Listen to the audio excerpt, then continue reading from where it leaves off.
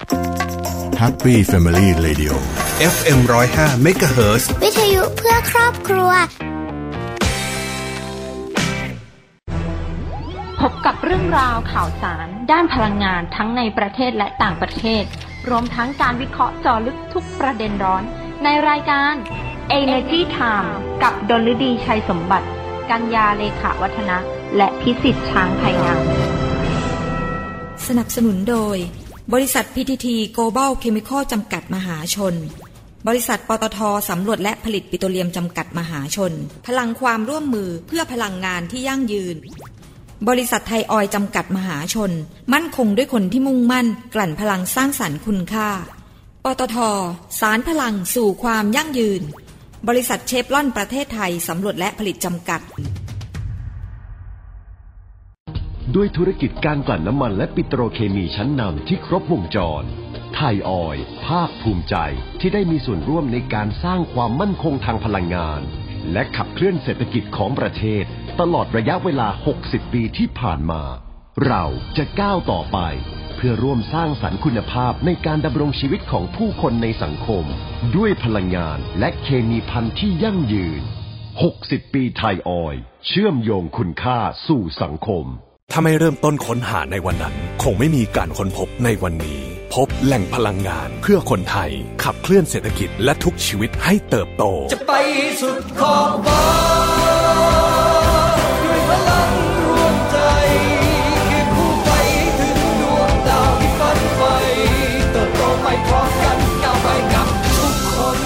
บริษัทปตท.สำรวจและผลิตปิโตรเลียมจำกัดมหาชนพลังความร่วมมือเพื่อพลังงานที่ยั่งยืน GC ต่อยอดแนวคิด Circular Living ส่งต่อคุณค่าพลาสติกเพื่อคุณภาพชีวิตที่ดีกว่าพลาสติกมีส่วนช่วยอำนวยความสะดวกในการใช้ชีวิตมากมายแต่ขยะพลาสติกกลับกลายเป็นปัญหาเพราะขาดการจัดการที่ถูกวิธีศูนย์บริหารและจัดการขยะรีไซเคิลวิสาหกิจชุมชนวัดชากลูกย่าจังหวัดระยองถือเป็นต้นแบบแห่งแรกในการจัดการขยะพลาสติกแบบครบวงจรด้วย U-Turn แพลตฟอร์มตั้งแต่การส่งขยะเข้าสู่ Recycle Hub ที่จะจัดการเรื่องจำนวนขยะข้อมูลขยะในคลังและข้อมูลผู้ส่งขยะจนถึงปลายทางการรีไซเคิลผ่านโรงงานรีไซเคิลที่ได้มาตรฐานพร้อมทั้งระบบ Smart Saleng หรือบริการติดต่อรับขยะถึงบ้านผ่านแอปพลิเคชันที่จะเข้ามาช่วยเพิ่มความสะดวกศูนย์บริหารและจัดการขยะรีไซเคิลวิสาหกิจชุมชนวัดชากลูกย่าไม่เพียงจัดการพลาสติกอย่างมีประสิทธิภาพแต่ยังเป็นแหล่งให้ความรู้สร้างอาชีพและรายได้ให้กับชุมชนอีกด้วยGC เคมีที่เข้าถึงทุกความสุข Energy Time ข่าวพลังงานมิติใหม่ใกล้ตัวเราสวัสดีครับท่านผู้ฟังขอต้อนรับเข้าสู่รายการ Energy Time ประจำวันศุกร์ที่26พฤศจิกายนพุทธศักราช2564พบกับผมพิสิทธิ์ช้างพายงามนะครับกลับมาพบกันอีกครั้งหนึ่งครับท่านผู้ฟังวันนี้สถานการณ์ของราคาน้ำมันก็ยังอยู่ในช่วงขาขึ้นอยู่นะฮะเพราะมันมีปัจจัยในเรื่องของสภาวะอากาศและการฟื้นตัวของเศรษฐกิจโลกที่ทุกคนกำลังออกมาเริ่มขยับปรับเปลี่ยนในเรื่องของกิจกรรมทางเศรษฐกิจเกิดขึ้นมากยิ่งขึ้นนะครับเนื่องจากว่าการแพร่ระบาดแม้ว่าบางประเทศในยุโรปเองจะมีการแพร่ระบาดเพิ่มขึ้นก็ตามแต่ก็ดูเหมือนว่าเศรษฐกิจนั้นก็ยังคงเดินหน้าขยายตัวกันต่อเนื่องและโดยเฉพาะประเทศไทยเองเป็นประเทศที่ต้องมีการนำเข้าปิโตรเลียมจากต่างประเทศเองก็ทำให้ราคาน้ำมันเนี่ยปรับตัวสูงขึ้นมาอย่างต่อเนื่องแม้ว่ารัฐบาลโดยกบง.เนี่ยจะประกาศในเรื่องของการสนับสนุนช่วยเหลือในการที่จะปรับลดราคาให้เหลือ28 บาทต่อลิตรนะฮะสำหรับน้ำมันดีเซล B7ในวันที่1ธันวาคมนี้แต่มาดูกันครับว่าทางปตท.เองเขาก็มองนะครับว่าสถานการณ์ของความต้องการใช้น้ำมันในปีหน้านี่จะเป็นอย่างไรความต้องการใช้น้ำมันเชื้อเพลิงโดยเฉพาะน้ำมันดีเซลและน้ำมันเตาในตลาด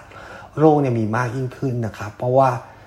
การฟื้นตัวหรือการอยู่บ้านมากๆเนี่ยนะออกไปไหนทำกิจกรรมอะไรก็ไม่ค่อยจะได้นะฮะเดือนหน้านี้กิจกรรมทางเศรษฐกิจน่าจะต่ำลงนะฮะเนื่องจากว่าในช่วงครึ่งหลังของเดือนธันวาคมเนี่ยกิจกรรมต่างๆทั่วโลกก็คงจะหยุดชะงักอีกครั้งหนึ่งเป็นช่วงวันหยุดยาวไม่เกี่ยวอะไรกับโควิดนะครับมาดูกันครับปตท.เองเนี่ยนะครับโดยผู้จัดการฝ่ายผู้ลงทุนสัมพันธ์เองของบริษัทปตท.คือคุณธนพล ประภาพันธ์นะฮะเขาก็มองถึงแนวโน้มและทิศทางของธุรกิจของปตท.ในปี65ว่าเขามองถึงสถานการณ์ของราคาปิโตรเลียมนะฮะจะมีแนวโน้มปรับตัวสูงขึ้นจากทุกผลิตภัณฑ์เลยนะครับโดยปัจจัยหลักเลยเนี่ยมาจากผลจากปัจจัยบวกนะฮะมาจากความต้องการใช้เนี่ยที่เพิ่มขึ้น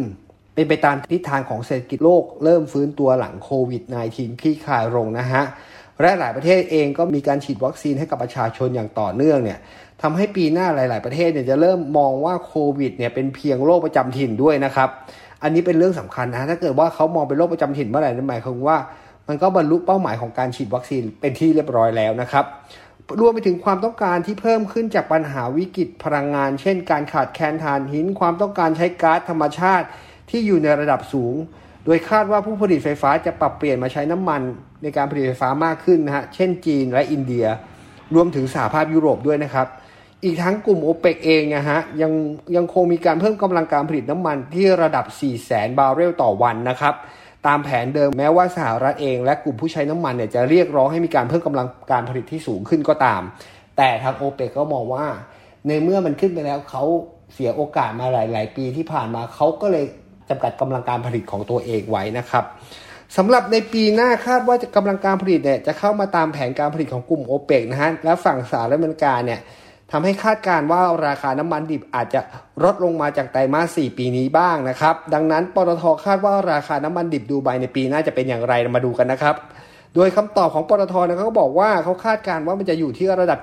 71-76 เหรียญสหรัฐต่อบาร์เรลนะฮะเพิ่มขึ้นจากปีนี้นะฮะที่ราคาอยู่ที่ประมาณ 68-73 เหรียญต่อบาร์เรลนะครับราคาน้ำมันสำเร็จรูปคาดว่าจะเพิ่มขึ้นทุกผลิตภัณฑ์ตามการฟื้นตัวของราคาน้ำมันดิบที่ปรับตัวสูงขึ้นโดยค่าการตลาดสิงคโปร์เนี่ยเฉลี่ยอยู่ที่ประมาณ 4-5 เหรียญสหรัฐต่อบาร์เรลนะครับตลอดทั้งปีนี้นะฮะค่าการกลั่นเฉลี่ยของปีจะอยู่ที่ประมาณสัก 3-4 เหรียญสหรัฐต่อบาร์เรลนะครับในส่วนของทิศทางของราคาก๊าซธรรมชาติเหลวหรือ LNG นะฮะที่เราตอนนี้มีการใช้ในกลุ่มของโรงไฟฟ้าเนี่ยนะฮะและหลายๆประเทศนะฮะโดยราคาสปอตของ LNG นะฮะหรือเรียกว่าตลาดจรนั่นเองนะฮะ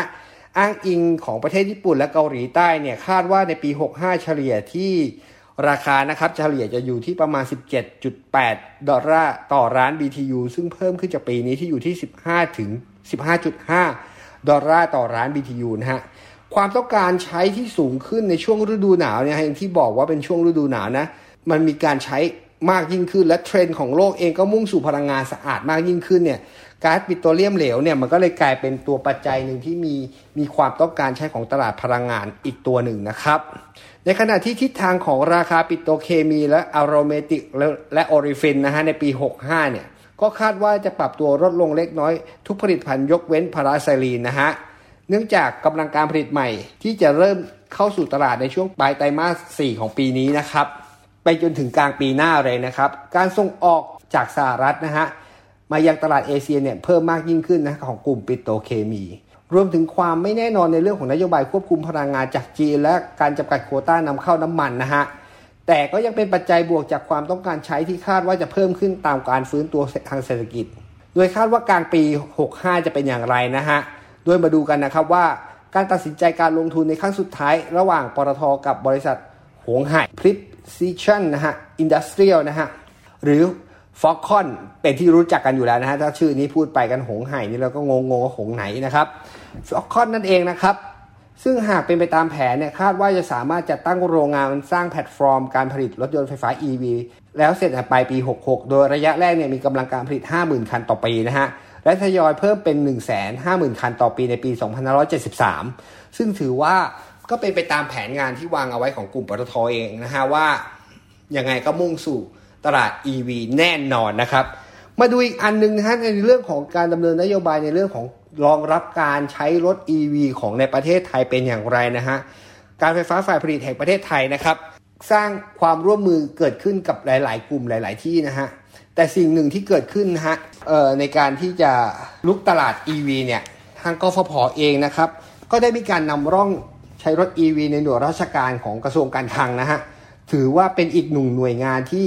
เข้ามามีบทบาทในเรื่องของการใช้รถ EV นะครับโดยกระทรวงการคลังเนี่ยก็จับมือกับการไฟฟ้าฝ่ายผลิตแห่งประเทศไทยเนี่ยเปิดสถานีอัดบรรจุไฟฟ้านะฮะ ต้นแบบเชิงพาณิชย์แห่งแรกของหน่วยราชการในกระทรวงการคลังนะฮะอันเนี้ยอยู่ตรงแถวสำนักงานปลัดนะฮะเท่าที่ผมจำได้นะครับคุณอาคมเติมพิทยาภัยศิษย์นะฮะรัฐมนตรีว่าการกระทรวงการคลังกับพร้อมด้วยคุณนันทิกาทั้งสุภานิชอธิบดีกรมธุรกิจพลังงานในฐานะตัวแทนของกระทรวงพลังงานนะฮะคุณบุญยนิตนะฮะวงรักมิตรผู้ว่าการไฟฟ้าฝ่ายผลิตแห่งประเทศไทยและผู้บริหารระดับสูงเนี่ยก็ร่วมกันไปเปิดแพลตฟอร์มนี้นะฮะที่กระทรวงการคลังโดยท่านรัฐมนตรีว่าการกระทรวงการคลังก็บอกว่าปัจจุบันเนี่ยปัญหาสภาวะอากาศมีความรุนแรงมากยิ่งขึ้นฮะซึ่งส่วนหนึ่งเกิดจากการใช้ยานยนต์ที่มาจากเชื้อเพลิงยิ่งจำเป็นที่ต้องมีการเปลี่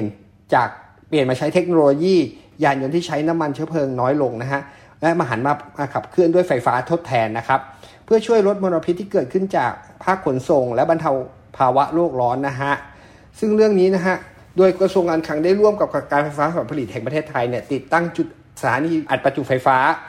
Elex by EGAT ภายในพื้นที่ของกระทรวงการคลังโดยเปิดให้บริการแล้วตั้งแต่ช่วงต้นสัปดาห์นะฮะที่ผ่านมานะฮะเพื่อให้ชาร์จไฟสำหรับยานยนต์ของทางราชการพร้อมทั้งอำนวยความสะดวกให้กับข้าราชการและประชาชนที่มาติดต่อราชการที่กระทรวงการคลังนะฮะซึ่งถือเป็นการนำร่องการติดตั้งสถานี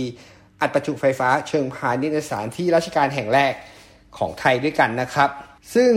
เรื่องนี้นะครับท่านผู้ว่าการไฟฟ้าแห่งประเทศไทยเนี่ยก็บอกว่ากฟผ.ได้รับมอบหมายจากกระทรวงพลังงานให้ดูแลและสนับสนุนโครงสร้างพื้นฐานด้านไฟฟ้าครอบคลุมถึงระบบนิเวศนะฮะด้านยานยนต์ไฟฟ้าเพื่อรองรับการใช้งานยานยนต์ไฟฟ้าที่เกิดขึ้นในอนาคตอันใกล้นะฮะปัจจุบันกฟผ.ได้ร่วมเครือข่ายกับพันธมิตรจากหลายภาคส่วนนะฮะพัฒนาและติดตั้งสถานีอัดประจุไฟฟ้าภายใต้ชื่อ Elex X by EGAT ดำเนินการติดตั้งสถานีอัดประจุไฟฟ้าบนถนนหลักในเมืองนะฮะเช่นห้างสรรพสินค้าลานกีฬาร้านอาหารจำนวน15สถานีทั่วประเทศนะฮะรวมไปถึงอนาคตได้วางแผนที่จะติดตั้งสถานีอัดประจุไฟฟ้าเพิ่มเติมอีกสำหรับภาคธุรกิจขนส่งนะและอื่นๆคาดว่าในปี2564ถึง2565เนี่ยจะสามารถขยายสถานีให้มีจำนวนเพิ่มเป็น40ถึง50สถานีนะฮะและภายในปี65จะขยายต่อเนื่องโดยพิจารณาความต้องการใช้และปริมาณการใช้ยานยนต์นะฮะ EV เป็นหลักนะฮะเพื่อสนับสนุนให้เกิดการเปลี่ยนผ่านการกระตุ้นเกิดการใช้ยานยนต์มากยิ่งขึ้นนะครับมาดูอีกเรื่องหนึ่งเมื่อมีการใช้ยานยนต์ไฟฟ้ามากขึ้นเนี่ยก็แก้ปัญหาได้อีกทางหนึ่งด้วยเหมือนกันนะครับเรื่องนี้ถือเป็นเรื่องสำคัญนะครับโดยเฉพาะเรื่องของปัญหาฝุ่นในช่วงหน้าหนาวที่เกิดขึ้นสำหรับประเทศไทยนะฮะเวลาหน้าหนาวเนี่ยอากาศมันค่อนข้างจะเคลื่อนตัวน้อยนะฮะทำให้เกิดการกักของอากาศกฟผ.ก็ได้เดินหน้าสนับสนุนรถยนต์ตรวจวัดคุณภาพอากาศเคลื่อนที่แก่กรมควบคุมมลพิษฮะการไฟฟ้าฝ่ายผลิตนะฮะเขาก็ได้มอบรถยนต์เนี่ยพร้อมเงินสนับสนุนเงิน2ล้านบาทให้กรมควบคุมมลพิษนะฮะจัดซื้อยานยนต์ตรวจวัดคุณภาพอากาศแบบเคลื่อนที่เพื่อได้ตรวจสอบคุณภาพอากาศที่เป็นไปอย่างมีประสิทธิภาพมากยิ่งขึ้นซึ่ง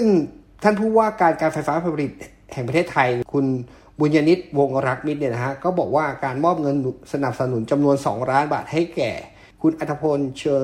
เจริญชันษาอธิบดีกรมควบคุมมลพิษนะฮะเพื่อจัดซื้อยานยนต์สำหรับใช้ประกอบตรวจวัดคุณภาพอากาศแบบเคลื่อนที่ขนาด 2,800 ซีซีจำนวน 1 คันนะฮะที่กรมควบคุมมลพิษในช่วงที่ผ่านมานะครับเขาบอกว่าการสนับสนุนในกิจการครั้งนี้ถือว่าเป็นอีกหนึ่งเครื่องมือที่สำคัญในการติดตามข้อมูลสภาพอากาศในพื้นที่ต่างๆอย่างมีประสิทธิภาพ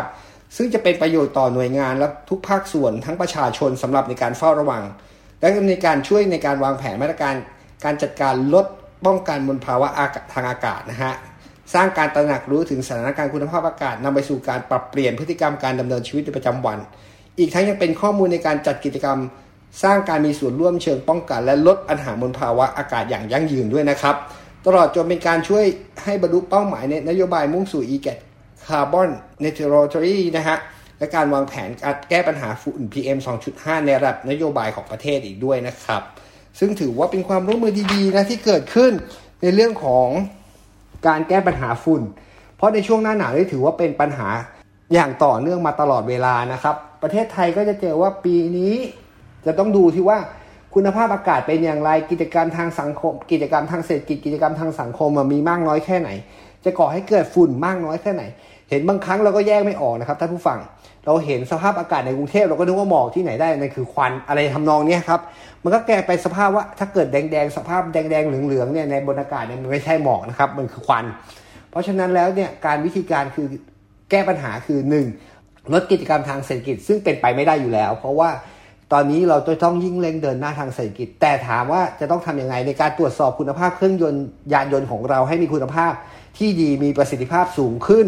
นั่นก็ช่วยแก้ปัญหาลดการก่อเกิด PM 2.5 มากยิ่งขึ้นนะครับมาดูอีกเรื่องหนึ่งเรื่องยานยนต์เนี่ยนอกเหนือจากประเทศไทยแล้วประเทศต่างๆเนี่ยเขาเป็นกันอย่างไงกันบ้างความเคลื่อนไหวในวงการยานยนต์ไฟฟ้านะเราก็จะนำมาเล่าให้ท่านผู้ฟังได้ฟังกันนะครับโดยญี่ปุ่นเนี่ยเขาก็กลัวตกขบวนเรื่อง EV นะครับซึ่งเขาดูว่าญี่ปุ่นเนี่ยมีอัตราการใช้รถยานยนต์ไฟฟ้าเนี่ยน้อยอัตราการเติบโตน้อยและรัฐบาลเองเขาก็มีความเป็นห่วงว่ากระแสโลกมันเปลี่ยนไปแล้วนะตอนนี้เรื่องยานยนต์สันดาปเองเนี่ยกลายเป็นประเด็นและเป็นชนวนสำคัญในเรื่องของเป็นอุปสรรคในการที่จะลดการปล่อยก๊าซเรือนกระจกขึ้นสู่ชั้นบรรยากาศเนี่ยโดยรัฐบาลญี่ปุ่นเองเนี่ยเขาก็มองในจุดนี้เหมือนกันนะครับโดยล่าสุดรัฐบาลญี่ปุ่นเองเนี่ยเขาก็เตรียมทุ่มเงินงบประมาณเนี่ยนะฮะผลักดันการใช้ยานยนต์ไฟฟ้ากว่า 3.75 หมื่นล้าน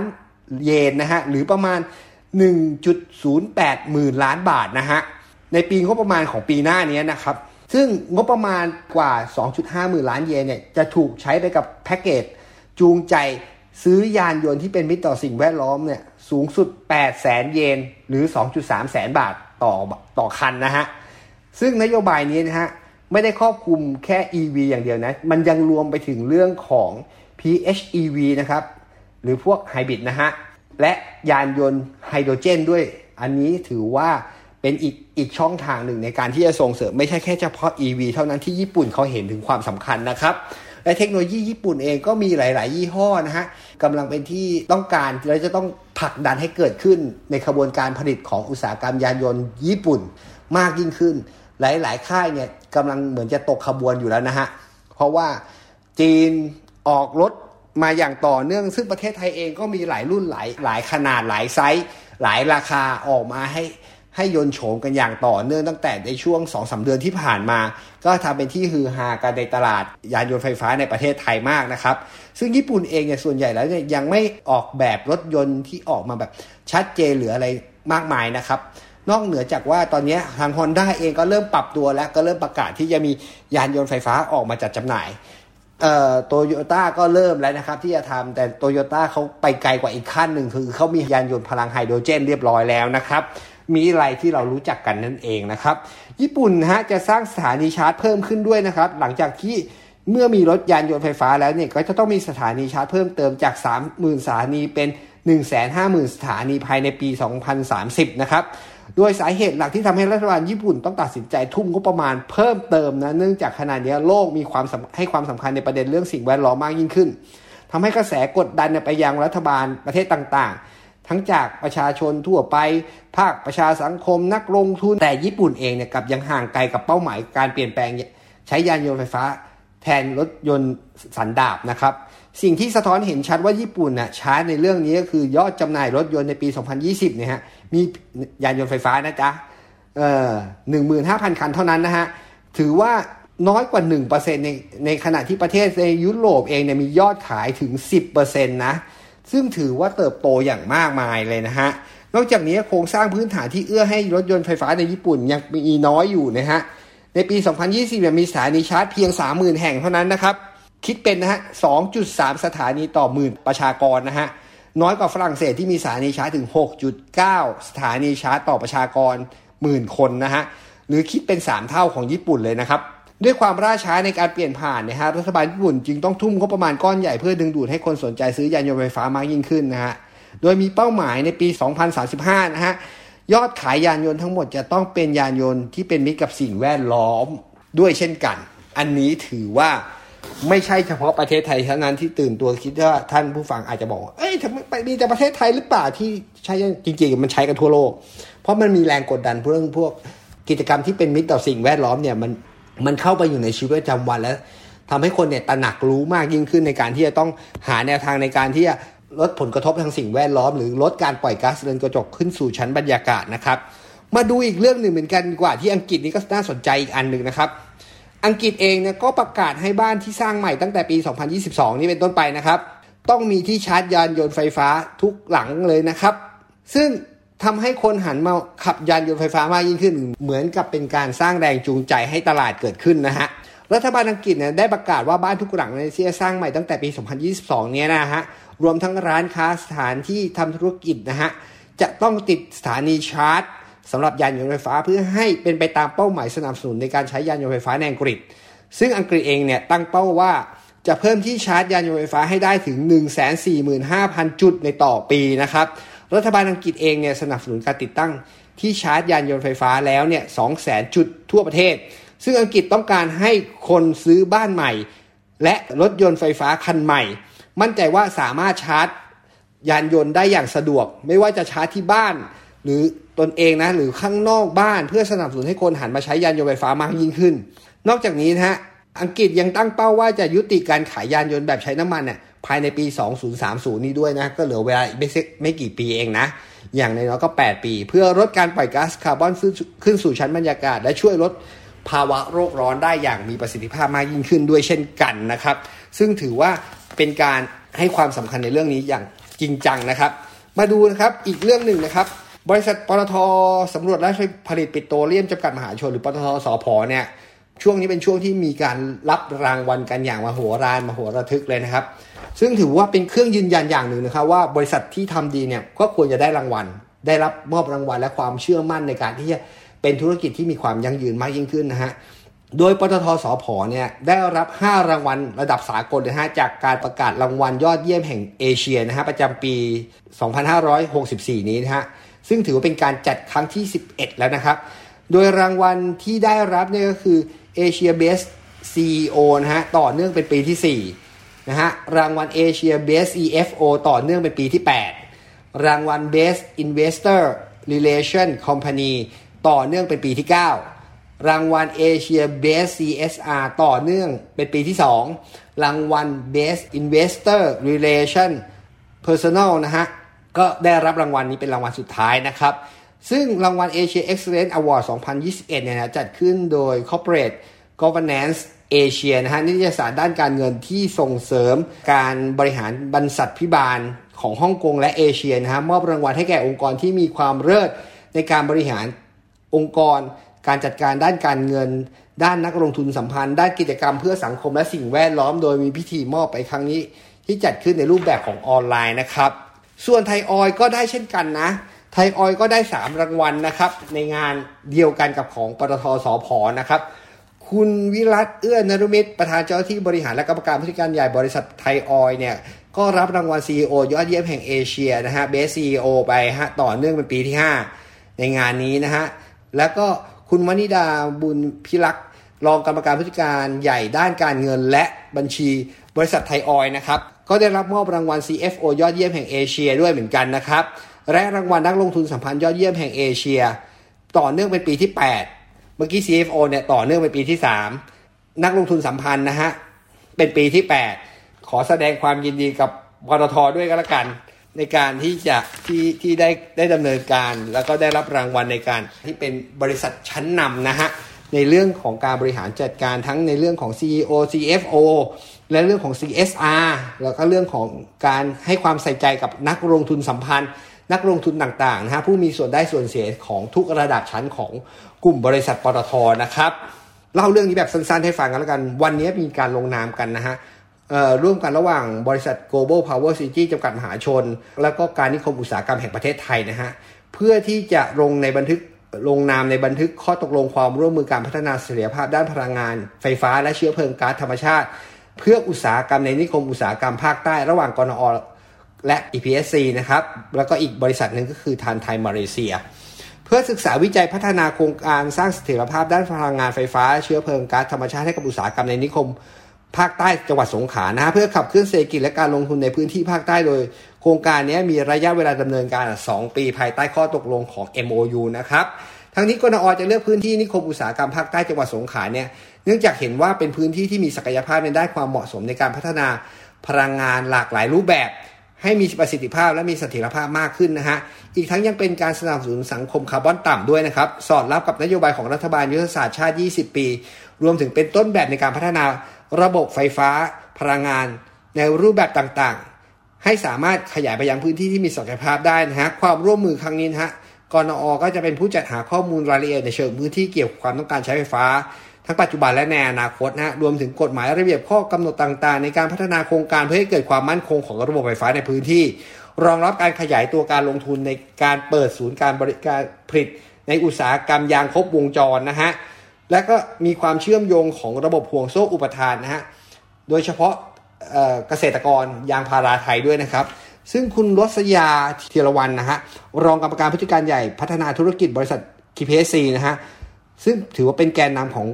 ธุรกิจไฟฟ้าของปตท.นะเขาบอกว่า KPSC มีความเชี่ยวชาญในด้านการพัฒนานวัตกรรมพลังงานไฟฟ้าที่มีศักยภาพของประเทศอยู่แล้วนะครับมีความพร้อมในการพัฒนาโครงการโรงไฟฟ้าพลังงานก๊าซธรรมชาติซึ่งเป็นโรงไฟฟ้าที่มีความมั่นคงสูงสามารถสร้างเสถียรภาพให้ระบบไฟฟ้าได้รวมถึงโรงไฟฟ้าพลังงานหมุนเวียนในรูปแบบต่างๆที่เป็นพลังงานสะอาดเพื่อสนับสนุนภาคการผลิตและมีส่วนช่วยลดการปล่อยก๊าซเรือนกระจกตามนโยบายของรัฐบาลไทยและสังคมโลกนะฮะเพื่อก้าวสู่สังคมคาร์บอนต่ำรวมถึงความพร้อมที่ด้านแพลตฟอร์มการบริหารจัดการด้านพลังงานอัจฉริยะที่นำไปสู่การเป็นโรงไฟฟ้าต้นแบบในพื้นที่นะครับ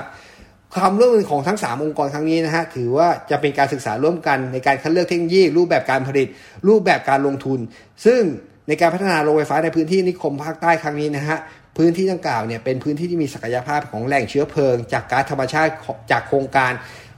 ท่อส่งก๊าซของ TTM ก็คือโครงการทานไทยมาเลเซียนะครับ